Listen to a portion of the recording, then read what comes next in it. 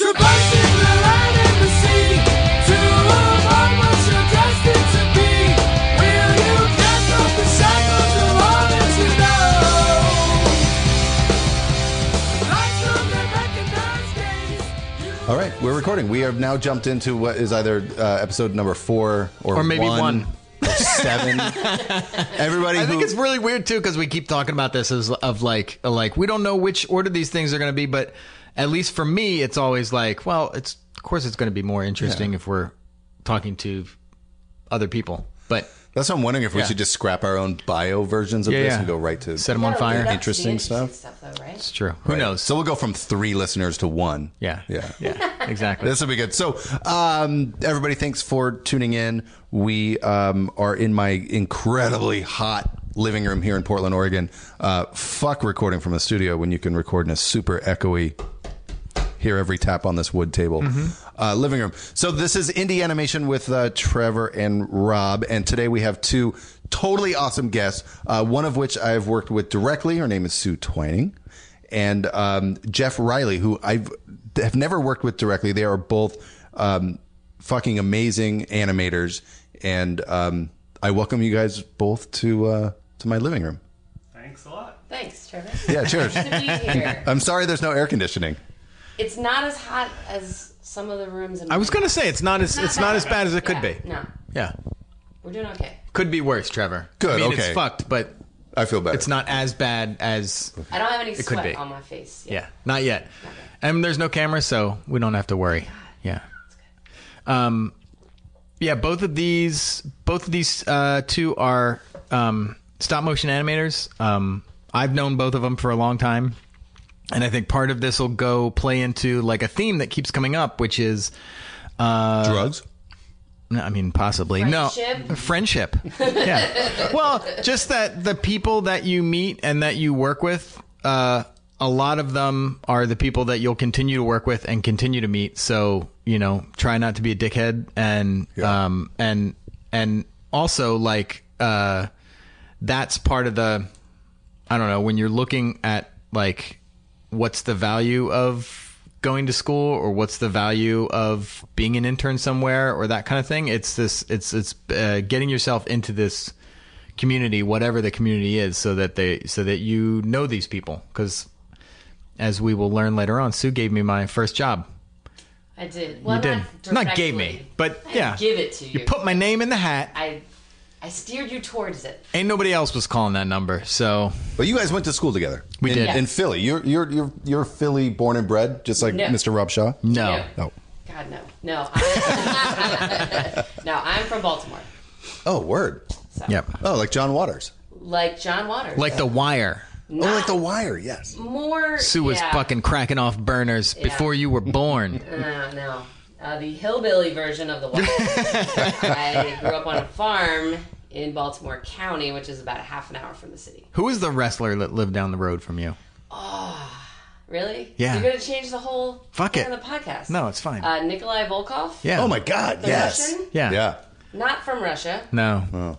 He was Ukrainian, I believe. Okay. Big but it mustache. still had an accent. It was a real accent. yeah. Oh, he yeah. wasn't It was like real. he wasn't like I'm gonna do this wrestling show. No. He was from the Ukraine. Yeah. And but he owned a farm down the road from my parents' farm, and his daughters went to school with us. And his daughters were a little bit younger than me. The oldest one was in my sister's class, but we all rode the school bus together. Nice. And so every morning he would walk them to the bus stop, and it was the 80s, so he was the Russian, he was the wrestler. Yeah. And so Well, I really hated at that time too. Like that's like Yeah, I mean, but- obviously everybody But knew, the but country kids, I mean, we all knew that he wasn't mean. He was like Right. the nicest guy. Yeah. So when we get to their bus stop, all the kids would like run to the side of the bus and like wave and like say hi, and he would, make a stance and like put his arms up, and he would pretend to be tough. was he a pretty big guy? Huge. Like, huge. Gigantic. Yeah. He was huge. I And was, he still lives there, and he like became a congressman. huh. Yeah, so he was like Seems like politics is a place where some wrestlers go. Yeah, I don't know. It's the showmanship of it, I Yeah. guess. What's that? Is that that's- him? Well, that doesn't Huh.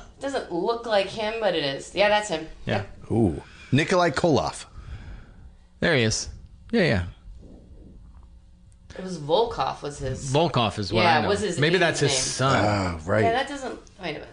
Maybe he's like Nikolai the Volkov. Yeah, fake wrestler son. He fought Hulk Hogan. That guy looks too new. Yeah, that's new.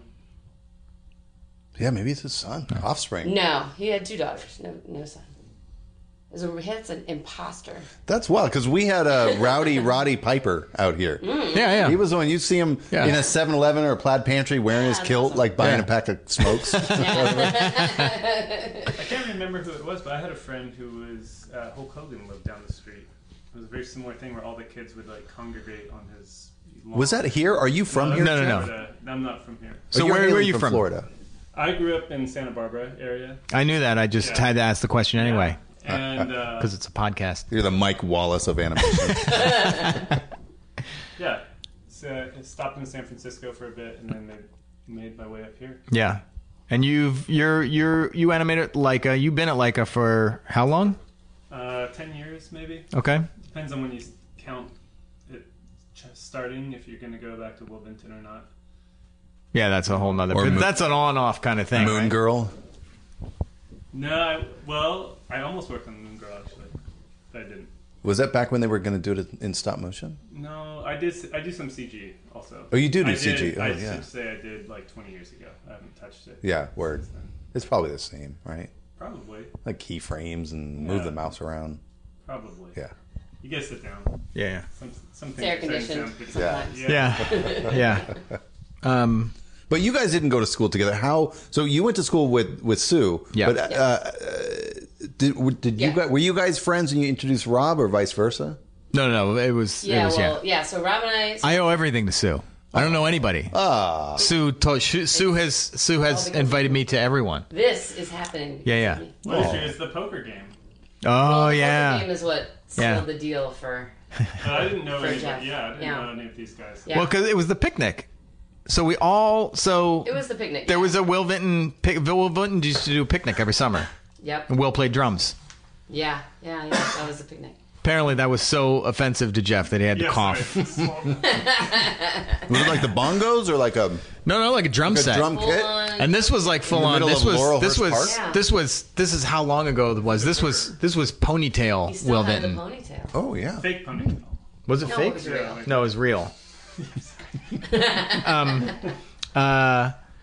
Yeah, so we're jumping around, right? So Rob and I went to school together. I'm from Baltimore. I moved to Philly for college, and Rob and I were in the trenches together. In the trenches. School, literally, we shot our student films together in the basement classroom of this building when, Mm-hmm. back when they didn't give you any space for stop motion. It was anyway long. Then you guys were sharing like a classroom Yeah, and being So- like, "Get your C stand out of my fucking shot." dude, we had this crazy. We didn't fight that much. No, thank But it's God. Philly. I just imagine you guys are both pulling knives. Well, see, Fucking- I was I wasn't as rough as Rob was. I was always running from the roughness, so No, Right, yeah. Rob had his Yeah, defenses nice. up all the time, and I was sort of like naive. I wasn't naive. not but- naive. You're like, my friend's dad's a wrestler. Yeah. Don't fuck with me. Yeah, but no, we had this crazy scenario where there was a classroom in the basement that was the animation room, but from Thursday afternoon to Monday morning, there weren't any classes in there, so we could have the room to shoot it. Oh, that's great. So Rob and I would, Thursday night, drag our sets, drag all our equipment in, set up, and then do these like 72-hour long sessions where we just shot. And, And then- then we're shooting on a Bolex and, Yeah. whatever. And were you shooting on tables where you could drill through the ground, or were you like shooting on the teacher's desk and just having to use like wax and shit? I the did. All characters? mine were weird. Mine was weird because it was 2D animation that was stood up in a set. So I wish I had someone produce a better method for this when I was doing it, because it's so dumb. But I hot glued pins onto the bottom of these things, and all my set floors were foam core. So I would just pin the things into And the by foam the end core. of the shoot, nothing would fucking stand out because there were so many holes. But in also, it. there was no grab or anything. There was no like registrations. It's just a fucking hot mess. It looked good though, considering what we were working with It looked pretty good. But yours was real stop motion. I had I had like a little table that I built out of like that pegboard. Oh, you yeah. know, like you hang tools on. It already had holes in it. Yeah, absolutely. So I used that. So all your characters had all a my- wide gate when they walked. I think there's like one walking shot in my film. And Yeah. It's like the bane of my existence. It's like, can we reshoot that? But did your school have a stop motion program, or was this like? We had a class. We had one Yeah, class. stop It wasn't motion a class. program. It was a class, and it was run by a guy, Dave Deneen, who was basically became our friend. He was our teacher in school, and then our friend after school. But it was basically like. It was an elective. It was an in elective. the animation Yeah. program. Oh, so there was an animation program. Oh yeah, we But were there was a It was film amazing. program and an animation film program. program and an animation program. Oh, gotcha. And Yeah. was anybody else doing stop motion, or were you guys just like ostracized because you're playing with clay? We and took shit? there were other people in the class, but I don't. Were any other Yeah. senior films that were stop No, motion? it's just you. and No. me. Yeah. Everyone else did hand drawn Yeah. stuff, and there was no. I mean, it was really like the baby beginnings of CG. Like, Yeah. this was like '97. Yeah. So Yeah. no college was teaching CG because it was the thing that only industry people did. Right. And it you was- needed like Like, $10,000 computers to yeah, run yeah. Lightwave on. And Yeah, shit. so we had some Amigas, Mm-hmm. and we had like a paint box program. What was it called? Like paint. It was like Amiga Paint. Or No something. idea. Yeah, I don't even remember we'd had a computer class, and I don't even remember it was what I like used. we learned basically like it was like an archaic form of Flash, I guess. And they had but a- like, Paint with like animation MS program. Paint, but like you could have keyframes in So it. they had Alias. They had machines with Alias on them, but those were not part of the film program. Those were for the industrial design majors. Yeah, so like if you CAD were and really, stuff, yeah. really motivated, you could take industrial design courses, use those computers, and do animation on those. But nobody our year did that. Yeah. I think Spencer I was gonna, did that before. Maybe I don't know. But anyway, But it was basically a traditional animation program. It was hand drawn and experimental, and it mainly was. It just taught you how to make films. And that was 4 years. It was like 4 hardcore years in the middle of Philly. well, you have a foundation year, so you just Yeah. take art classes Yeah, all that are those- not involved with film Right, the like first art year. history and seminar and theory. And then all your that your boring second year is shit. kind of intro classes, and then your third and fourth year are like thesis years. Yeah, and because I was poor, I skipped the foundation year and Yeah. transferred in my sophomore year.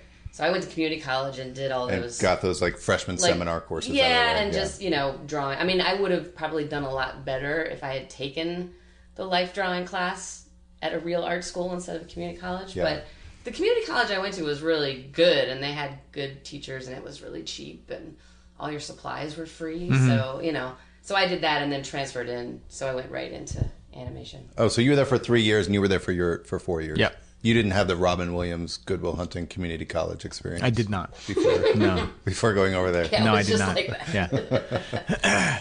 Yeah, So you, wait, were you guys contemporaries? So you guys like senior year was the same Yeah. senior year? Yeah, for Same both of year. you guys? Yeah, so we Yep. were freshmen. I mean, we were sophomores the same year. And then you got the fuck out, and then you stayed and made a karate film, yeah. So N- no. right? Kind of. I'm that's playing close. Memento here. Yeah. Because you got out because you went to MTV, Yeah. and then Celebrity Deathmatch. Just to plug, yeah. So because the reason I got out was because of a friend of ours, Mousse oh, I didn't know that. Brooker. Yeah, so Mousse Brooker, Mousse was like, "Hey, Sue, God, I come love here." that man. Fuck Rob. Yeah, well, what happened was Rob can just stay living at his mom's house. I I don't. don't know where you were then. My mom's house. Wait, how just soon told after you. graduation? It was a year. So a year after graduation, Rob's making a kung fu film. Mousse Brooker, who's one of the kindest, nicest souls in the entire world, calls you and is like, "I'm fucking around in New York with, I imagine, Dan Driscoll." Was Driscoll? Not yet. No, this is before those guys. Yeah, this is so, pre- I think it was like Brad Schiff and so what happened was Cameron. Mousse graduated before us. You guys went to school with Mousse? yeah. Yeah. You guys were keeping that a secret. You didn't even tell me that when we were going through your history. Oh, no shit. It was only an hour. It was a Yeah. He lie. didn't make the Well, Mousse didn't call you for that job, so maybe that's why. He true. called me instead, so that's why. Payback. We Yeah. should fly Mousse up here. Actually, I Sit don't on think this Mousse uncomfortable- knew me that well in school. He didn't, I don't think. And So what they did at UArts was your sophomore year, you had to work on a senior's thesis film. So they had this thing where like the seniors would kind of hire, quote unquote, the sophomores, so the sophomores could see what it took to actually complete their senior thesis. And the sophomores got credit for it. Yeah, it was class. fucking mandatory. It was part of it. You had to mentor with one of the seniors, and you had to do some work. And you know, because back then it was all hand drawn stuff, so they needed people to like color cells, and the outline in-betweens, shit, right. You know, paint stuff, and you know, so I worked on Musset's senior film. I just, you know, colored a bunch of rhinoceroses. Wait, so Musset's thesis was hand drawn. 2D. Yeah. Shit, I didn't We'll get know. Musset on the I'm learning podcast too, so and you can learn much. his history because it's Yeah. related but different. But I've only seen that man in person twice, maybe 3 times, and it was like a phenomenally positive experience each time. Oh, yeah, because yeah. of social media, like I said with like Jeff, I just feel like we all grew up together. Even though like I haven't met half. He was these part of. motherfuckers He was in part of person. the. He was part of this. He was part of this picnic poker team that you're going to hear about later on. But yeah. anyway, Don't yeah. worry, Jeff, you'll get your chance. with the guy with the ponytail playing bongos in the park or whatever. Will Playing Vinton, real yes. drums. Yeah. So Musset graduated before us, and he went to New York and got a job on Daria at MTV. Oh yeah. So he was Which they're bringing working- back now. They're bringing Yeah. Daria Saw back. that. Yeah. Yeah. Are they going to change her grunge wear, or are they going to keep her the same? I'm sure they're going to change everything. I don't know, but I think everyone's going to realize now that Daria's Kids love father the is the 90s shit father now, from so. Rick and Morty. They're the same character. They're both just speaking from a place of panic. Yeah. It's amazing. Yeah. So he went to So MTV. He went to MTV while we were still in school, yeah. and he worked on Daria. Yeah. And then the year that, so we graduated in 97, and then there was a year there where, you know, Rob was living in his mom's house. I was working in a bar, not. Oh, I remember that bar. Yeah. That was I fun. was bartending during the day. Nice. Oh, in that's a little, like, corner neighborhood great. Was Philly it bar. filled with alcoholics? All the high Little rollers were there. men- Little old men who used to tip me with like cat food coupons because they knew I had a cat, and Yeah. so they, instead of giving me like $1 That's endearing. for That's the really 12 sweet. mugs of Budweiser they Yeah, drank that day, Yeah. they would give me some coupons. Yeah. For Like Meow the Mix. shittiest cat food Yeah. ever, like nothing you would want to. It wasn't Fancy Feast. Not even no. So Musset was at MTV when the Deathmatch pilot Yeah. started. But And so he was there working on Daria, and he heard that this thing was happening, and he knew that my senior film was stop motion, and so he contacted me. He called me and said, "Hey, they're doing this thing called Celebrity Deathmatch, and you should send them your reel No shit. because they need animators." And at the time, like, nobody was working in stop mo, like, especially not in New York. I mean, Yeah. people were just, it just wasn't. But there was like activity happening in Chicago at that time. Like Bix was out there. They were turning out commercials in Chicago. that was well, right? Because we're was talking about like, I guess that was a this late was like 80s. 99. Right? Yeah. I I mean, don't think there was anything. there wasn't. No, I don't think Not Bix. yet. I don't think Bix did anything until a little bit later. I could Later be than wrong. that. What But was- Oh, go ahead. I don't remember. And was when you got there, did they already have like frame grabbers, or did those come? Did those get developed during the A show? little bit later. Well, so yeah, when I started, we were I started on the first season. Like, they shot the pilot, and then it played at like the Super Bowl, or I don't know. It like premiered some place, and then they launched the show. I feel like I remember immediately. seeing that. But you guys shot that fucking. I mean, you weren't on the pilot. You were on the No, first season. I wasn't on the pilot, but the first season happened like right after the pilot. But you guys, and I think what makes Celebrity Deathmatch unique from other stop motion pictures, whether it's stop motion or television or film, is you guys shot in a fucking skyscraper with low ceilings in New York, right? Dude. Just like unheard of for stop motion, It was right? You guys basically shot in a call center, like we shot in an office on building. the 52nd floor of the Viacom building. It was all carpeted. Yes, Like, yeah. every room was carpeted. Every room had sprinklers Yeah. in the ceiling. So the best part about it was that we had to like hang pieces of tape from the sprinklers So we would have a range of like how close we could put the lights, because if the light got too close to the sprinkler, temperature would trigger, the temperature right? would trigger it, and the whole building would flood. Yeah. Did you guys ever have that happen? No, it never happened. But I'm it would have been surprised some of the really. people who I'm were working surprised. there I didn't know. do it on purpose. I know. I'm surprised it never happened. But yeah, we were like, shooting on carpet, so everything was just kind of sort of taped to the ground, but not glued, and But pretty much everyone that was working on it was like right out of school, Yeah. or had maybe done a couple of things. Right. But Bump in the Night was the one job, Right. that Right. People had worked done on. before they came to Denver. who was bumping the night? That was Blyman and Ken Pontac. But Blyman was directing at that time. Blyman and Ken Pontac are the show creators. They were the show creators of Bumping the Night. That's right. So I think they did everything on that show. But do you think Because that- I think they had come from, and I could be totally lying about this, but I think they came from, it was like they got involved with Clokey, They were on the Gumby, the new Gumby. the new Gumby, and I think that then they pitched CBS or whoever it was with Bump in the Night. And so, do you think that they were, because it was stop motion and MTV probably wasn't cash strapped at the time, but they were willing to hire students right out of school because the nature of the animation was such that you didn't need Disney level shooting on one. What the fuck did you guys shoot on? You guys shoot on 4s? No, it was on twos. Oh yeah, twos, but video, but video twos. I mean, we were shooting video cameras. Wait, what? Yeah, For reals? yeah. Like a Betamax or like no, some sort of no, giant? Like we shot in Premiere. Really? If that makes any sense. You would It does. feed the yeah, capture so the video directly camera into would go right into Premiere. to encode in and Premiere. we Yeah. shot frames in Premiere. And then if we wanted to watch what we were doing, we would make a movie and play it back. Right. And that's how we did it for the first a couple of months. And then there were two grabbers. And so lunchboxes. So, Sure, yeah. So they got in SD. yeah. That could only hold 90, Yeah. 90 frames? Oh God, I don't even remember. 125. I don't even think 125 I ever frames. used it because there were only two lunchboxes and they put them in The senior the animators? action rooms. Yeah. Where, because we worked in pairs. Like, we worked in really? teams. Yeah, Really? it was So you couldn't weird. frame by frame back through what No, you shot. no. It was really It's that onion skin. Yeah, we had onion skin, Uh-huh. and you couldn't even really click. You couldn't click back and forth. Right. Yeah. Really, you were just kind of doing it. Yep. And back then we weren't. That's how we were used to doing it. But if you Right. were teaming up, that meant two animators on one set? Yeah.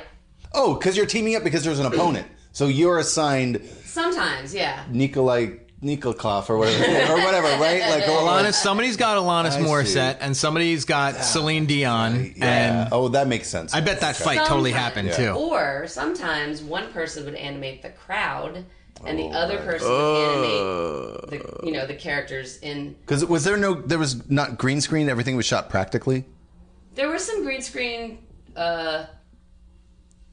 for the special second shots. season. Yeah, yeah. We were doing more green screen stuff. But, the shots were all so simple. It was like the ring and the audience and like a row of Christmas lights that we had to kind of move around to get them in the shot. And it had, like 3 lights. So we kind of did everything. We set up the cameras. We set up the shot. We kind of moved the light around so it didn't look terrible. Wait! Yeah. What Yeah, the yeah. fuck? Wait, are you fucking kidding? And then the director would come in and, like tweak some stuff. But we were doing... So there wasn't no, like the last looks train where like Oh, the dresser Lord, came no. in and the No. DP came in and No. like, wow. We didn't even have animatics for those shows. What did you have? I think Bullet points? we had like these really rough storyboards, but none of them were timed out. There was no like timing of shots. Yeah.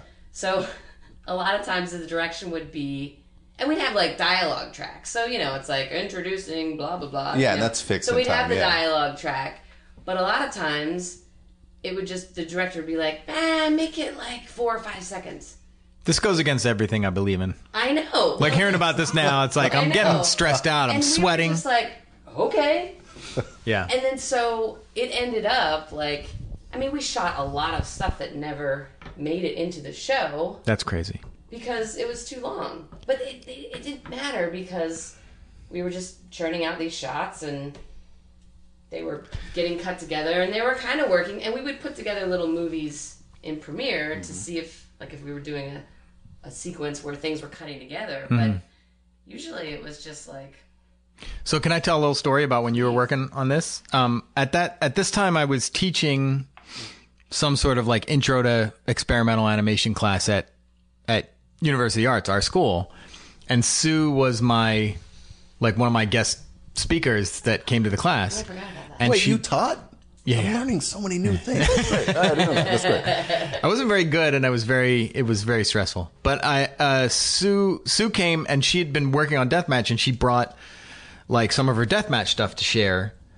And I just remember and you must have been using grabbers at this point when some sort of grabber. We used a grabber by the second season. Because you showed me some stuff, and it looked like it had already jumped because it was like clear picture where we had been shooting on a Bolex with no witness camera, with no grabbers, and we weren't even using nothing. surface gauges or anything. We were guessing. Jesus. And that's what I was used to looking at as like the stuff that we did. And usually the transfer was some like shitty transfer off of a work print or whatever. And then It's all smudgy and blurry. yeah, and so even though this was video, this was like direct from the camera in, and it just looked a little cleaner, and the puppets were all figured out. And I remember she was showing a fight scene, and I remember it just looked so pro compared to anything that I had seen. That is the coolest thing to hear. That is so fucking cool. But I just like at the time I was just like, what the fuck? Because it hadn't been long. I mean, it was like Sue was like a peer, and then all of a sudden she's been working as a professional for a few months, and all of a sudden like the animation looks so much better, and I was just like, what the fuck, Sue? And she was like, oh, they have these things called grabbers. And I wish I could record that conversation because I feel like it would have been like a good like insurance video type thing where they're like, what is a grabber? Right. And then Well, let me tell you.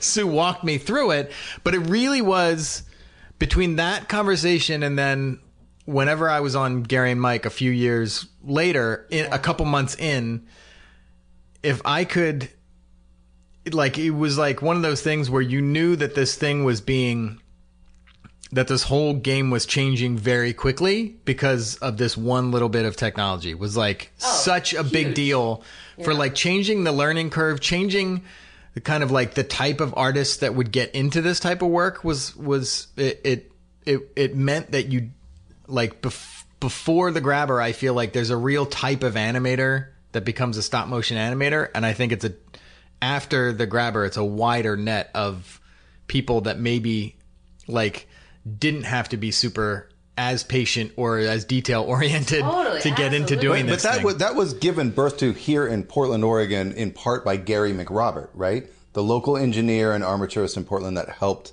give birth to the very first version of the Video Lunchbox was made in Portland. The Video Lunchbox. Yeah, that's what it's called. Gary, I heard that might I have heard that he been played a involved. role in it. He But might have. this was the early one where the Lunchbox 1 or something was 12 frames or something. I have no or idea. Had 16 those on frames. Nightmare. Or, well, no. The Nightmare one though was an wasn't- Amiga, I think, that had a 3 They frame. had 3 frames. Yeah. Maybe it was 3. I heard pre-tell. I heard lore because in working at Bent Image Lab every now and again, you'll work with Gary McRobert. He'll just pop up. He'll just like come out of the woodwork. Yeah. And it's fascinating guy. It's super. Love the man to You should death. get him on here. Oh my Yeah. God, we should. Yeah. Holy shit, we Dude, they'll tell should. you We'll all ask of it. one question, Yeah. and that it'll shit'll be done. Yeah. Well, I have 32 hours on this SD card. Oh, you can fill that. Let's do it. Sure. He's a great man. He's like fucking 9.5 He's feet amazing. tall. He's Like, a super genius. When he's on, I'll tell. I have a great Gary McRobert story about armatures and human size. That is because he's a fucking giant. He's a large big man. He's like his hands are like we could play like But the it's Hobbit. I could be the Hobbit, and then he would be like the normal size guy, or he could be Hagrid, and I could be Harry he's Potter. got to come on the show. But he's so nice. Yeah, He's yeah. kind of Yeah. folksy. Yeah. Yeah. Vision I've conjured up in my mind of life. Hey guys, we have an episode 0 of this show that we really want you to share with your friends, with your social circles. So tweet, Instagram, Facebook, MySpace. MySpace, Friendster. Friendster. Yeah. Yeah, right? We should totally Friendster this Friendster. thing. Yeah. We should bring Friendster back to life. Share episode 0 on Friendster because that's probably where we got the one listener from Iraq. I We have a listener in Iraq. pulled up the facts about our podcast. And the facts are we've had 2 listeners from Canada, 2 from Germany, and 1 from Iraq. What up, Canada? There should be a lot more Canada. That's what I'm I thinking. know a lot of people in Canada. But only 6 in Australia. The fuck? Are we that terrible? So, help us bring those numbers up. Help us get this show out to people. And the way you do that is take episode 0 and share it and retweet it and retweet the retweet. Yeah, or else Slender Man's going to come after you. Yeah. And I'll heart it. When you retweet, I heart. I'll heart it too.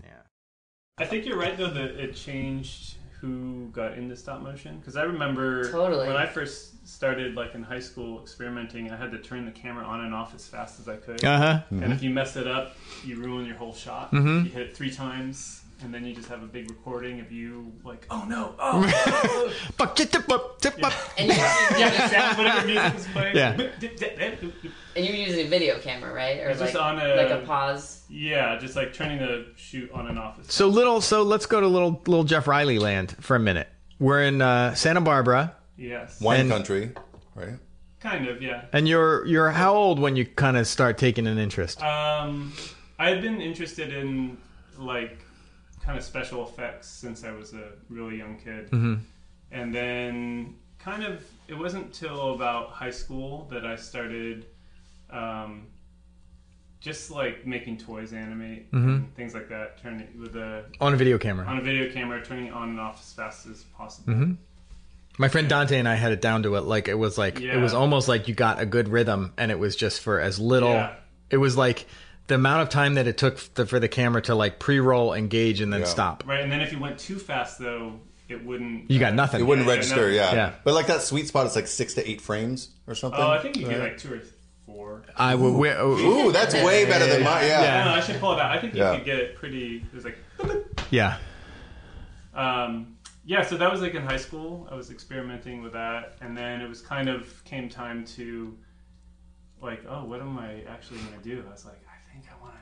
Like after high school or end of high Getting school. to it, like I had to pick where I Right, was going to yeah. go, what I was going to do, and so I just was like, I think I want to do animation. Mm-hmm. And I think Jurassic Park just came out, but I was more interested in stop motion. Mm-hmm. There was no Just from the schools. get-go, you were. Yeah, I wanted to do stop motion from the get-go, but there was like maybe CalArts had some classes, and that was a little bit out of my price range.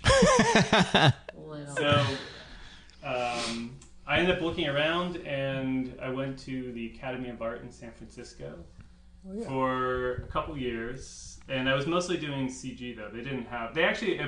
They at one point had one stop motion class, which was cool because there was a community of people that had been on Bump in the Night, and I think some people. What taught year were class. you? Yeah, what year was yeah. that? 95, I think. So you're like there from 95 to 97? Yeah. Oh, I was there from 98 to Wasn't- aughts, dude. But Yeah. wasn't Yeah. Lived in the wasn't Mission Nightmare in the Bay Area? Nightmare and James had been there, and James was just finishing. Okay. I think right around then. Bump in the Night was probably going the first year or two I was there. But that's in then- the same facility. That's still in Skellington. Bump. Bump- Did Was they it? do Bump in the Night I there? don't think it was. No. I don't know actually, Yeah. but they were I someone. thought Bump of the Night was at Custer. Yeah, I think Bump in the Night was some other spot. But anyway, someone came and taught a class, which was mostly how to make a puppet, and so we kind of spent the whole. Do you remember who- making a puppet? I can't remember. Do you remember who it was? Was it? I could find this out. I would just love to know if it was one of those weird moments where like you're working with that person years later and they kind of suck. I feel like that's a thing. Well, it's a thing that happens. Actually, No, it's a thing that It happens. was T. Reed's first wife. Do you know who? That's what I remember. What? No. Do you know who that is? No. I don't. Would I know her? I don't think she ever was in Portland. Okay, then no. Probably It don't was know. a good class, but my Yeah. puppet. I spent the whole class making this puppet, which was an early version of what I ended up using in Operation Fish. That's funny. Ah, that's and awesome. it was unusable. Yeah. Because it came out of the mold so heavy that it couldn't support itself. Did you make? Did you try to make like a ball and socket thing? It was wire. Okay. It was wire. Because I remember also you had that was some funky ball and socket contraptions That going on. was- After that, so that was what happened at that school was that basically they kind of taught at that time. I'm sure it's different now, but they just kind of taught programs. So you would like, get in and you'd like, oh, this is how you use this program, and they had an amazing lab. So it's different than they had like CGI computers. Oh. And that was 95 to 97? Yeah, something like that. But they had like a big a floor of computers, floor. and they were all those Candy Macs. Is that right? where you went to? Yeah, I went That's to crazy. Yeah, I did my fine art at the Academy and did my film in Los Angeles. Like when you were going to all the Macs, they I don't had think I had any Macs. really it was PC because they did nothing but Macs, and it was all those candy colored Macs where it was like Oh, the first the iMac, blues the and the little yeah, just a When I C was there, floor. it was just the SGI machines, and they were definitely, I think they were more like $40,000 or $80,000 computers, and you had to sign up. You'd get 6 hours a week, and it was like 24 hours a day. So I had sometimes a lab that would be from like 1 to 4 in the morning, and you just had to go. But then you get Right, that was accosted your walking spot. home because San Francisco. Yeah, I definitely that's when had the some city comes exciting- alive, man. Definitely some exciting times getting home. What part of town were you? So at that point I was living. What is it? Let's see. Because the labs were on Market Street. No, Yeah. New Montgomery. Yeah, I was over. What's the back entrance to the Presidio? I was like on Sacramento and Yeah. I can't remember what Presidio Heights maybe is. Yeah. So that's just a little bit. It's It's kind a of little bit. It's like a 3 miles. Yeah, 3 miles kind of northeast Yeah, of the main campus. Yeah, like that back. You know, like at the Presidio, there's like that back road. Yeah. It's like right a block or two from that. So it was a bit of a trek to get home, and sometimes the buses didn't even run, so it would just be kind of like walking home. I And remember then doing the the next day, walking I'd always too. I do remember it. I would leave at 4, get home at like 5, and then I had a class at 7 the next day. So that was So you power nap and. yeah. Can I ask a weird question about your San Francisco experience? For some reason, when I was going to the Academy, I lived in the Mission District Okay. back in '98 when it was super rough and tumble. Yeah. Like people were getting murdered. They were. Yeah. I lived there in People were getting 2001, and it murdered. had started gentrifying already. It was actually rather pleasant when we were there, wasn't it? It was. It was rough and tumble when I was there. There was one thing that I noticed about San Francisco that I didn't notice before I moved there, and I hadn't noticed since. I couldn't keep my fingernails clean because I would be walking around the city so much that like I literally would like for 2 years just be like, I have disgusting fingernails. I don't know. That's a fucking weird. Is that a weird thing to bring up? Did you wear flip flops then? Because that probably would. I didn't, but I've got flip flops on right now. I know. Yeah. I had the opposite. We'll get back to animation in a quick second, but I had the opposite. Again, get off of Way more manicuring. interesting. Where it was like there was like to get to my place in the Mission, like I lived in an alleyway in between Valencia and Mission on like 19th, and it was like it smelled like pee. That's where I lived, dude. I was 24th in Mission. And there was definitely like rough shit going on, but I felt so much more invisible than I did on the East Coast. Like I felt like I would walk down the street and people would be like, "Yeah, he's not a drug dealer, so we don't really care like what this guy's doing." Whereas like it's almost the opposite in Philly. Was just like you don't belong on this street. Like what are you fucking doing here? Yeah, because my buddy, my roommate at the time, who has like a lot of Italian blood, so he looks less privileged white than I do, got punched in the face on Mission Street by some Latino guys saying, "Get the fuck out of my neighborhood." Oh, Yeah, it was brutal. Yeah, when I first went there, I lived in the Tenderloin, and that was a different experience. Ooh, you lived in the Tenderloin? Yeah, and it was Ooh. definitely, for 18-year-old me, quite a Shocker. quick learn. I had to learn Yeah. really, really quick how to like Whoa. safely get around. And to avoid conversation, because that's like the you learn gateway. To, like, look ahead without, no matter how crazy something is right next to you. If Yeah. you turn and look, that person is gonna. It's an wanna invitation. engage with you, Yep, but exactly. If you just like cannot even Yeah. move your No eye towards contact, them, yeah. then like you're fine. How long did you live in Tenderloin? That was just the first year, and then I moved. To You lived in the Tenderloin for a year? Yeah, so we lived. It was, I think they had like an apartment. The school did that. They rented out. Yep. And that's where it was. And we definitely, it was pretty like there Was it like a hookers building of students, or was it and like kids, one like, apartment? would hang out They were like, buildings. in front of our Yeah. building. You had to walk. Excuse me. No, I don't want any. Thank you. I'm good. I'm good. But I think the academy was known for that. There were some rumors going around when I was at the school saying that the school itself was really just a real estate company, that because they had owned so many buildings and that the different departments were scattered all throughout the entire peninsula. Like you had your sculpting department near the beach, and you had your CG department. And The neat thing is my friends were in just a different building, and it was like this huge mansion. that's that right. They just bought, and like everyone had a bedroom in this mansion, and then I was Weird. in the Tenderloin. Oh my god, you didn't get to pick, I guess. No. Yeah. Oh no. Yeah, you made somebody mad. They were like, "Fuck this." I always guy. envy the folks who had the school housing, because I lived in a studio apartment with two other people, and it was just like a drug den. I mean, our place was not a drug den. Don't get me wrong. I mean, we did a lot of LSD, but Right. Wasn't a den per se. no. But the neighborhood was rough and tumble. I want to live in that mansion. I want to go back in that time and live in the mansion- mansion. I know, it was really pretty cool. So you're doing CG in school. Yeah. How do you Lightwave? what happens? How do you get into stop motion? And was that like a conscious decision, or was that? So it was about a couple years in. I just realized I really enjoy. I think by that time I probably had in my apartment, like on the ground with like plywood, started shooting some tests, and I just liked it much. What are you shooting on at that time? Probably a Super 8 camera, Okay. and I was shooting, and shortly after that I met Chuck Duke through some of my friends. Who we were going to meet up with someone else. Actually, it was Hal Hickel. Oh yeah, because you were in a town where there were stop motion Yeah, animators living. Yeah, and but working. there was Right. no work though. Right, but they were So there. they all had switched to CG, and they were all right. moaning. So we They were all warning you not to get into the Right. CG industry. They were all getting stock options.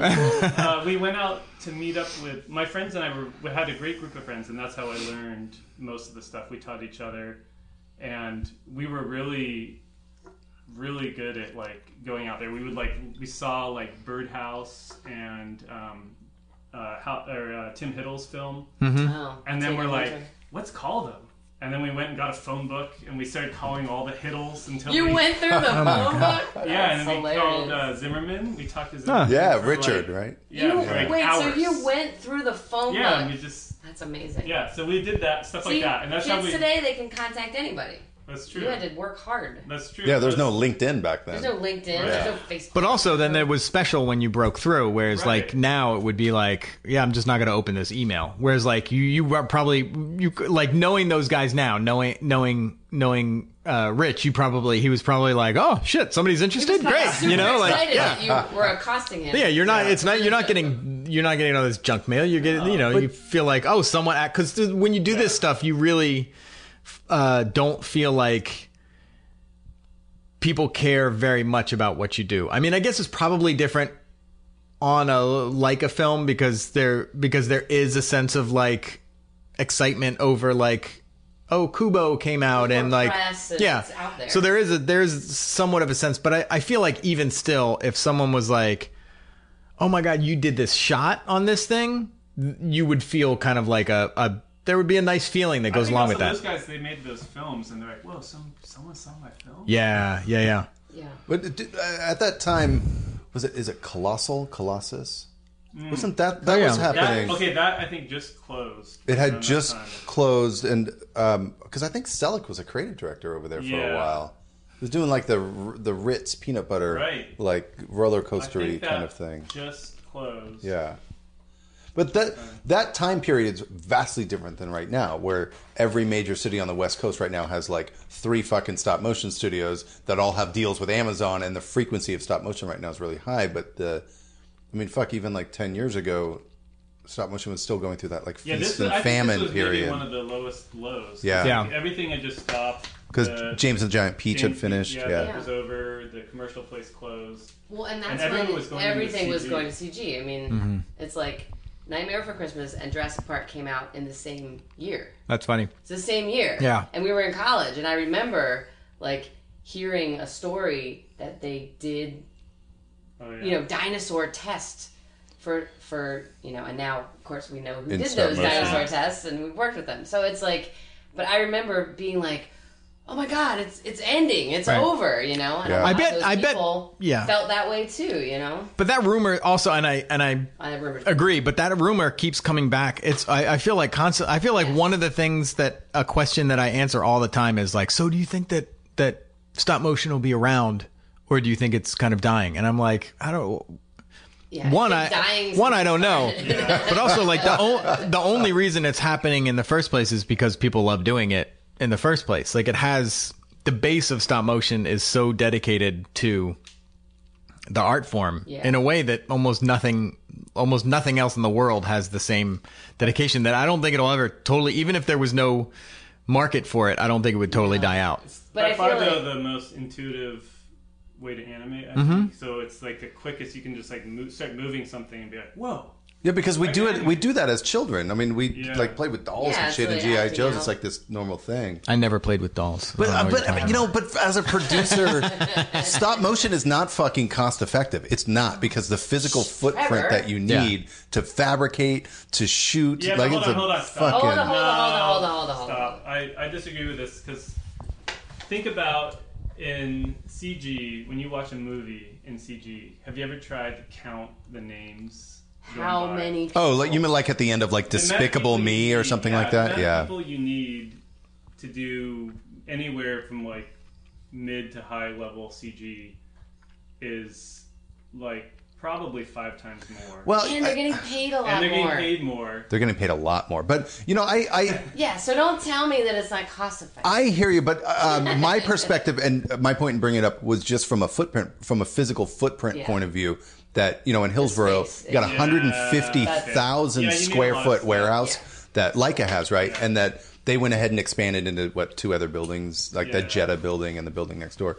So from a real estate point of view and from a footprint point of view, you physically need a lot of space, and that space is, you know, terribly expensive versus you could do a 2D picture, you could do a CG picture where you don't need as much space. Now, from a head count point of view, yeah, because you guys at Leica, you guys make a picture with like 220 people all in, Yeah, maybe something like 200 or that. 300. Maybe 200 or 300. But you're right. You look at Despicable Me, or you look at a CG picture, and the end credits is like, it's like reading the Bible, like Yeah. footnotes from the Bible. It's like just tiny print with like a Yeah. ton of people, like the Vietnam Memorial.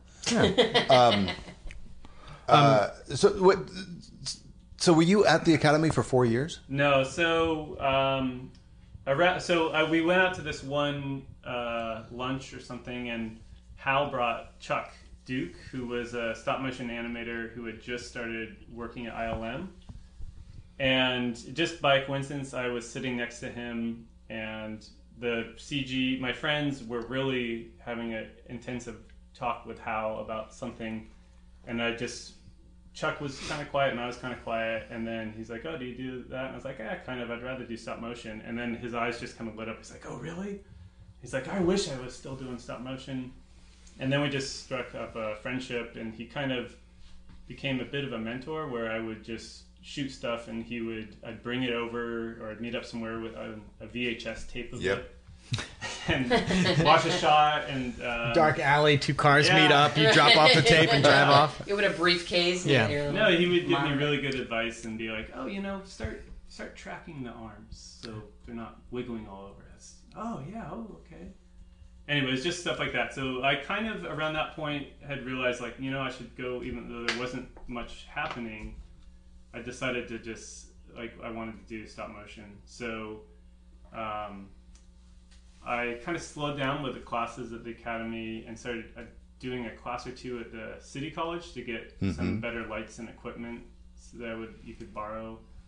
And within maybe a few months after that, I just was like, oh, I need to just go for this. And I remember having a conversation with my dad about, I was like, Dad, here's the plan. It's a good plan. I'm going to drop out. And You're gonna love this plan, I man. think we're gonna Now let me finish. Let me finish. Hold on. There's more.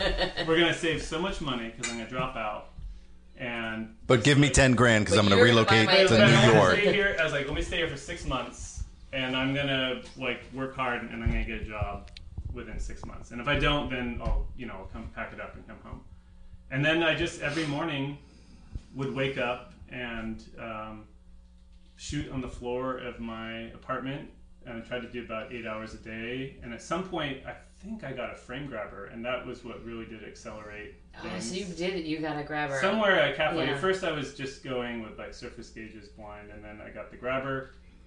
And then that's right when Wolverton Studios got 2 shows at once. So it went from nothing happening at all to suddenly they needed about 60 animators. That was PJs and Gary and Mike. And yeah, so I just sent all these clips of these silly things I was working on the floor Through the mail, through the United States Postal Service. On a VHS and send it on up. And then it was around then I got called up to come up for a tryout. For which picture? Well, I got called up it was actually for Gary and Mike, but then it was kind of like a funny thing where all the tapes had gone. Well, anyway, I was up for Gary and Mike, and I had to do an acting shot and a walking shot. But you did them with PJ's puppets, even though it was Gary and Mike, right? Yeah, I think so. So you so you grabbed had to do a Smokey test. or whatever. Yeah, and- I had it was Thurgood. And I did remember too, the yeah. first test went like spectacular. The acting one was like really went great, and they were like, "Oh, don't worry, we're gonna hire you. Just go do the walk, though. You gotta still do the walk." And then it was like, the next day, it was like kept restarting. It was not the walk was going horrible, and like I was in a panic. And then someone came in there like, "Jeff, you need to come with us now to the other building." I was like, "What?" And I just stopped. I was like, "I'm not done with my test." They're like, "Don't worry about the test."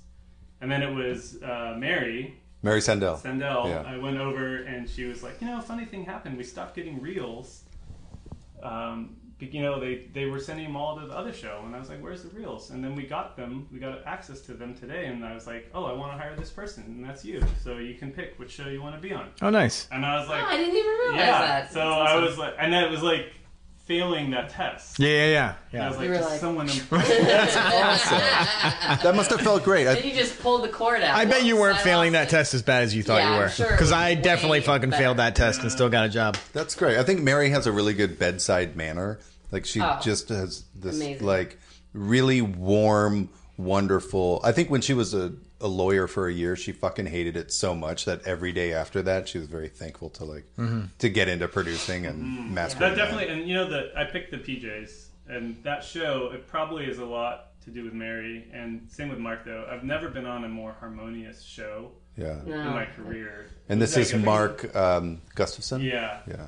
It's just such a happy Yeah, place. Maybe it's I was pretty really good. young, but like, it was like literally, you'd go like, "Oh, I'll go get like a snack," and it would take like 2 hours. You'd come back and you're like high-fiving people. "Oh, how are you? And then you'd have to like be like, "Okay, I can't leave my seat." High-fiving people? Yeah, just walking down the hallway. Wow. Just hanging hallway. out. This is Man. what season was this by this time? This That is was season PJ's season 2. two. And so you guys had moved from Old Reliable was the building, I think. They were still unreliable, weren't they? They were in the Gary and Mike building for season 1. Oh, okay. Eon, and then they moved to Reliable for For season 2. season 2. And you guys had Octavia Hunter was the Yes. she was a floor manager? No. She was a stage, Stage manager. Camera. Yeah, she was in charge of all the camera. And today's the 17th of Yes. July. So for the folks who don't know, so Octavia Hunter just passed away on July 15th around midnight. Yeah, It was very sad. yeah. Huge loss we've all worked with her off and on for the last 15 years, yeah. 15 years, so yeah, that's a hard one. Yeah, big loss to the community up here. Octavia Hunter, miss her. I love that girl. The best. So, so you came up for season 2, and then was there like a phantom season 3 for the PJs? It was like a 6-episode order. There was a full season. There was a full There's season. no Eddie Murphy. It was. That's But right. it was a half season, so I Yeah, think it it was was only shorter. 13. It was, episodes instead of and same with 22. Gary and Mike. Gary and Mike also had like a phantom season. Well, we That only was worse because we'd only done half season in the first place. Yeah, so you gotta 6 remember half episodes. season. Yeah, to a All quarter told, season. I think Gary and Mike was like 12 or 13 episodes. Yeah, all exactly. told. Yeah, it was like super Yeah. tiny. Yeah. It was really tiny. Didn't feel tiny though. Felt like No, it was a lot of work. a lot of work. It was But a lot of work. so Jeff, you went from the PJs Yeah. to. Did you work on Gary and Mike at all? I didn't work on that at all. You didn't work on So I was just on the PJs. Because it was at the same time. because it was because they were happening at the same That time. was like a really lucky break though that I got to pick because it was just I didn't know much about the show, so it was more just like I'd seen the PJs. But And you were like, I don't want to work on a show where the backgrounds are just photoshopped. yeah, maybe I didn't In know there? anything about that. I had a buddy who was interning at that time, so I walked around the Gary and Mike stage when I was a youngin, and just marveled at the wall system. So their sets, for the most part, were printed photographs Yeah. instead of having sets and, Yeah. and that sort of thing. And it played like it played Yeah. in camera. Yeah. Well, the thing that was lucky though was that it lasted much longer. The PJs. Right. So It it's kind of like a lasted lucky break. Yeah. And that Like, worked it out. kind of worked into other jobs for me. Now, how And it did worked out you- for me too because I was getting less work because I was at Gary and Mike. But then, Jeff was so busy, he had to go to San Francisco for a while or LA for a while. So I got to stay at Jeff's place when I was unemployed. It was perfect. Oh, I forgot about that. Now, how did you hear about the PJs? Did Chuck tell you about it, or how did you know about the show? Well, I'd seen the show. You had seen it, Been on but how did TV. you know that I you think just Chuck, sent? I'm sure Chuck was like, "Hey, send your Yeah. stuff right now. I heard Right. they're looking for people." And I'm sure it helped. I think Mary was like, "Oh, you like." I'm I sure. see that you knew Chuck. Well, Like, yeah. I mean, that's a it pretty was good definitely- mentor to have. If Yeah. you're gonna have a mentor. Well, I remember. So when we were on Deathmatch, so first season on Deathmatch, I worked with Brad Schiff was my shooting partner for here and there, and just Misha Klein, and there were lots of people that were on that first season, and the first season was like 6 months, and then after the first season there was like a mass exodus. Like a bunch of people just went to Portland, Right. disappeared. Like Brad and Cameron Gray and Adam. Misha, Adam Pierce, or maybe Adam was the second. I don't know, but there was a tiny exodus of people that heard about this PJ's job and just left, and the rest of us were there just kind of I don't know anything about Portland, and Right. it was just kind of whatever. Those guys, who knows what they're doing, Right. and we all kept working. And I remember, a few months later, Brad and Cam came back to visit, and maybe I shouldn't say this, but I know I Say it, say it, say it. So they basically came back and recruited us all Yeah. to go work on second season of PJs, and so it was because of that I made my way to Portland, and lots of other people did because we had this connection. Brad and Cam recommended all these people, and then Mary Was it because it Sandel. was new? Do you know what I'm saying? Instead of staying in New York in the Big Apple and working for MTV, you guys hadn't been out to you personally hadn't been to Portland No, before. I didn't know. I knew. It was like the nothing other side of about the it. fucking It was- world yeah, it was compared to just New York, yeah. What and I mean, of course, I was interested, but I didn't know anything about Portland, and but MTV was not it wasn't the best place to what I work. heard, yeah. mean, it was. Because earlier in this podcast, Jeff, you had said, "I'm surprised people didn't set off the fire alarms on purpose It there." was just- Because I've heard stories. I've heard was a- stories. Yeah. It was Some a amazing difficult stories. show. We were just kids, right? We didn't know. Yeah. We were getting paid nothing, and we were working crazy hours. Yep. Crazy, we were just staying till super late at night. And you're serving as your own DP, your We were own doing set dressers. everything. Dear And God. I was hired. When I first started, I was hired as an assistant because we worked in teams, right? So I was this guy Pete List, who also worked on PJs. I was his assistant because he had done some commercials and he had more work experience. So, I was hired as assistant. We worked together, and then 3 months later, I was the lead and someone else was my assistant, but I was still getting paid Right. what the assistant was getting paid, and I didn't like And, that. and, Brutal. and also, and I was like, this. It's shit like that gives producers a bad fucking name in animation. And but also then there's a and the management there was they were MTV, they were television shows. But they were live tourists action when it people. comes to stop motion. They were complete Yes. tourists. they were Yeah. live action people that Yeah, yeah. didn't have any. That's a fucking nightmare when management doesn't know anything about. Yeah, yeah, and yeah. just the producer was. yeah, and you look at the other He was side of that roadie too. For Leonard Skinner, and he wore leather pants. Nice. And he was, Anyway, so a lot of us were looking for something else, and nobody knew how long the deathmatch thing would go. Yeah. pretty long time. Yeah, like 18 years. Right. It went on forever, and then it moved to Canada, and it kept going. And But also what they were offering on the other side, because it's not just like you guys were all on the lookout for new work. It was also that like PJ's was desperate to staff up, and they were offering more money and armatured puppets and like stuff And they- that looked really good. Like I remember you telling me about the job, and it was like everybody already knew that it was, because I don't think first season had come out. Like I don't think I'd seen the show by time you had started working on second I season. don't feel like I'd seen it either. know. So I want to say that there was that somehow it had gotten, somehow you knew that like, oh, they're really going to do this up. Like they're doing like a full stop motion production, and we all knew who Will Vinton yeah, I mean, it was, you know, Will like Because Vinton. of the Noid and the raisins. Yeah, we'd grown up on that stuff, and like Yeah. you know, and so you knew that there was like a sense of like legitimacy to this project. That's so that crazy to wasn't- hear that, because I mean, me as a kid growing up here in Oregon, we had who in my mind's eye it was Mike McKinney come out to my grade school when we were in 4th grade and bring the raisins out and demonstrate to us as kids, and we saw the raisins, and you know, I had a kind of a peripheral understanding of what that was, but so Will Vinton really had that big of a reach. I went as a I knew hot. that from like when I was 4 or 5. I knew. Fuck me, Yeah, even down from Santa Barbara, and you guys, you know, being on the East I went Coast. as a raisin, California raisin for Halloween one year. It was just a Was it garbage. last year? It was just a garbage bag with a couple of eyeballs glued to it. That's awesome. It was like the Sid and Marty Krofft version of a So California raisin. So the so it was fun. So it was a nice starter wife or starter house for somebody coming right out of school, working for MTV and working for Celebrity Deathmatch. That was a weird Freudian slip there. I don't know, right? Is that what they call it? Like a starter house or a starter wife or starter husband? Starter house, yes. Yeah. Wasn't there a TV show called Starter Wife? Sorry, I'm divorced. That's so terrifying. It rings true. It was. I mean, it was like a boot camp, right? 'Cause Yeah. It was like all these kids who, you know, had made a film or worked a little bit, and most of the animators had done commercials, so they Right. animated like, you know, a couple of days here and there. But we were shooting like tons of shots for like 10, 12, 15 hours a day. You're just Right. shooting. Yeah.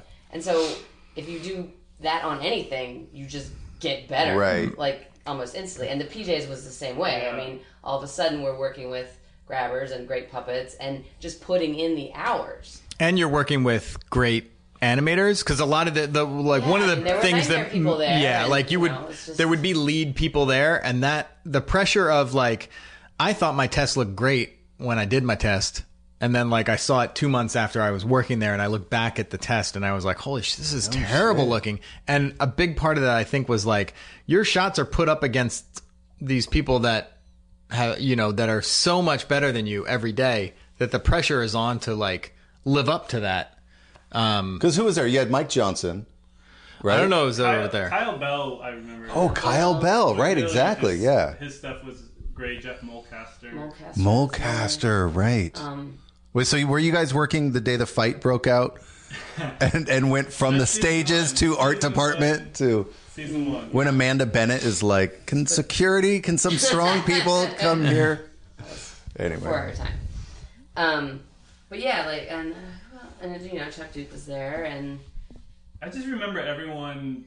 Everyone was so nice and helpful, and Yeah. no one seemed like insecure. It was just like if Well, it was just the like a more new- veteran people would help everyone. yeah, That's and amazing. for like the time, it was like a new thing to have like a big stop motion show, because that hadn't Right. really happened since Gumby, the new Gumby, Right. right? Well, it was so also primetime instead of a cartoon. It was kind of like a yeah, and you guys had $1 million. The rumor was that it was $1 million an episode, I think that was the and that was the right now, budget, if you look at a 22-minute thing, you know, looking at 200, Are we not getting 220, $1 million anymore? 220,000. I think half of that went to Eddie though, just for doing the voice. Probably.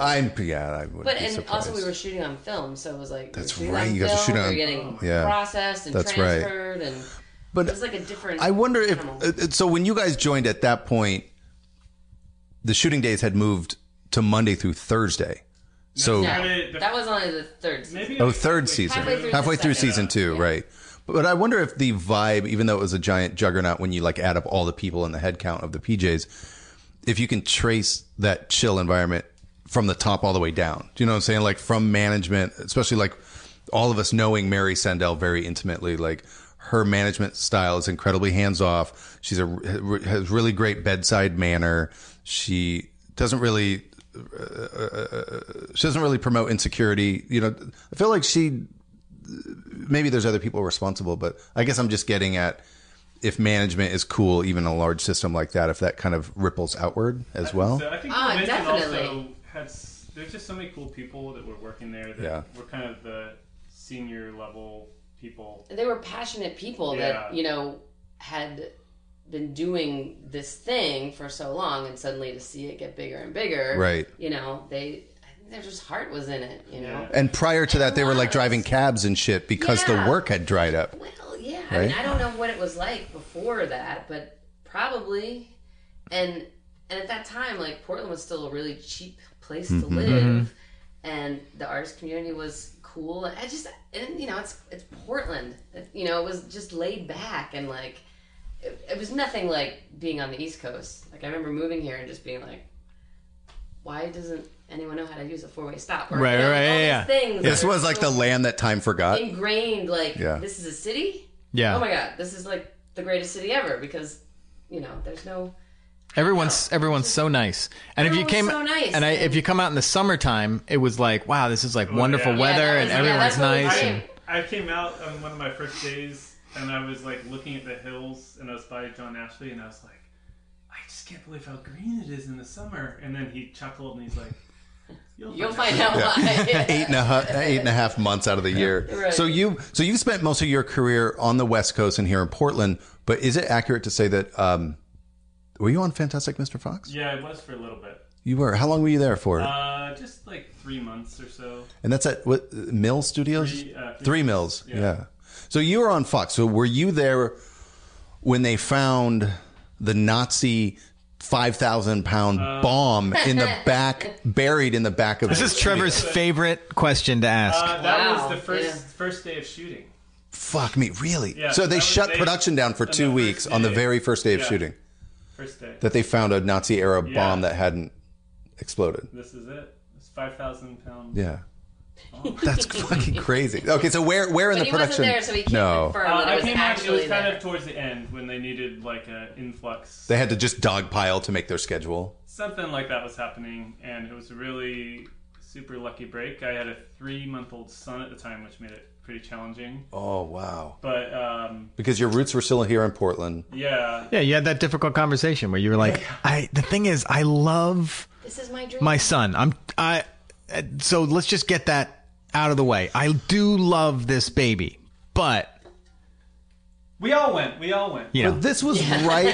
He didn't leave them. Yeah, it wasn't like They all came. This was right.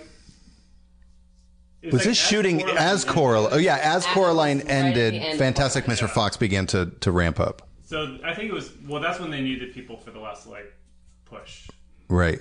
And That was a As big Coraline year was for. ending. to get Yeah. on, and not all of us did. So that year, So you didn't go to Fantastic Mr. No, Fox. I was on a list of short lists that got shorter. okay.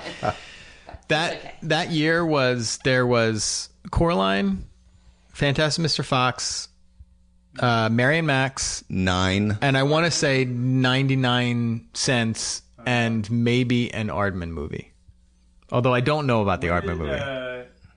The Wallace and Gromit. I want to say it was before No, that. that was after. The Curse. After? Chicken Run. It would have been Chicken Run. Would have been. No, that was after. No, Chicken Run was going when Corpse Bride, which was what led. So that was like the year before. That's right, because That's why I have to have a yeah. cheat sheet with dates. yeah. Yeah. Yeah, because the line producer, the UPM left Chicken Run to become the line producer of Corpse Bride to become the line producer of Coraline. Right. Huh. Oh. Yes. God, what the fuck? Now he's producing in Harry Linden. Oh, Harry Yeah. Linden. And Ezra Sumner. Yep. Yeah. So my Right, favorite. You're right. I knew they were on Corpse Bride, but I didn't realize. I worked with Harry Linden for years, actually. Post Coraline. Yeah. You know, I was his assistant for Were you really? a certain spell of time. Yeah. Yeah, it was very nice. British man. Yeah. One of my favorite dad jokes was directed towards Harry Linden when we were in Canada, and this guy goes, hey, you're British, huh? And Harry was like, oh yeah. And Harry's a very serious man, And he goes, what'd the British guy say when he walked in on his wife with 2 other guys? And Harry was like, I don't know. He goes, hello, hello, hello. It's a good one, right?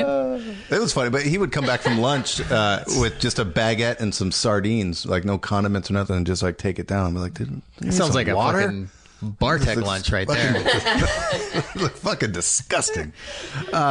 So you were on Coraline. Yeah. You and I were on Coraline together, but had never actually seen each Right, I other. don't Not think even in the I've mess ever- hall I don't think or. I've ever seen you before. That's crazy. I was always upstairs with like the HR assholes and We were like all stuff there, and like. I wasn't I knew there. who you were.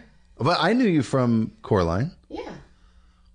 But I don't. But I don't know. But I've seen your name on every like. I think I've probably like signed shit for you There were or less something. girls. Like, Sign that paycheck. not a lot of girls. Yeah. So you were on Coraline, then you went to Fantastic Mr. Fox, then you Yeah. came back for Paranorman, That's right. and then you stayed through Box Trolls, picture number 3. I've just been there since that. Since there, Yeah, or since since then, Yeah, since. So that coming includes- back for Paranorman. and then so that includes Kubo, Yeah. and then what are you doing right now?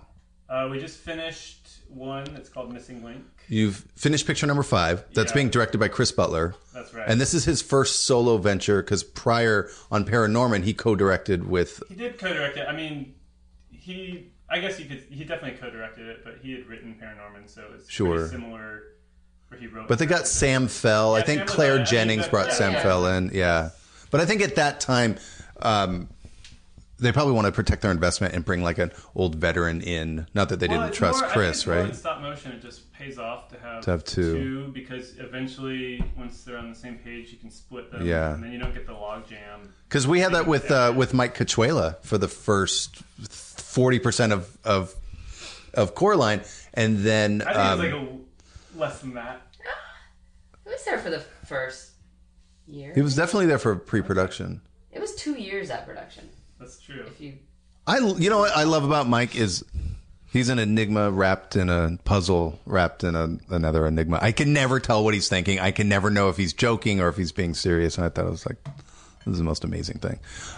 So that's great. So you're on like full on sabbatical now. So you can just I'm you go to swim class every day and in just hang swim out. class. I'm working on a film in my basement that I've been working on for 10 years. Oh, right on, dude. That's Doing awesome. 15 seconds a year. Holy shit. Yeah, that's great. Yeah. That's the story of everyone at this table. Yeah. We all got some kind of bullshit that goes on in the basement Yeah. in between. It's true. As a producer, I just make giant bears out of found material. that's a thing. That's a thing. Well, this is great. So we've gone a little bit over our hour, and I have to head back over the hill. For anyone listening from Los Angeles, I have to drive into Hillsboro, which is where Leica is, and that's very much like driving from Hollywood into the valley. It's not pretty. But thank you guys so much for coming and hanging out. Like Sue, I haven't seen you in a really long time, Yeah, which you're totally awesome. And Jeff, we've worked indirectly, but I've never met you in person. So thank you. So yeah, likewise, again, sorry about the AC. It's so fucking hot in here. I'm like, It's not that bad. It's all right. It's not that I think bad. it's just because I'm wearing too many layers. Yeah, why do you I got a gotta long take sleeve my- shirt? my Talking about it's hot, I got a sports long bra sleeve off. shirt on. Yeah, exactly. Yeah. So yeah, thank you very much, and thanks Rob for inviting these guys over. Always. It's great to have you guys. And, I think this is something that happens sometimes, but I feel like we barely got it. We went over and we barely got into it. So we I still- would love right. to have you guys Right. back if you don't mind. Can I talk? And you're on mic now, so the pressure's on. So you have to say, you can't be rude now. We'd love to. Yeah. I would love to come back to Trevor. We have it recorded. Yeah. That's awesome. Yeah, thank you again, guys. And Again, thanks to Ralph Darden for lending us this track that plays us in and plays us out. Thanks, Ralph. From his band, The Highlight Savants.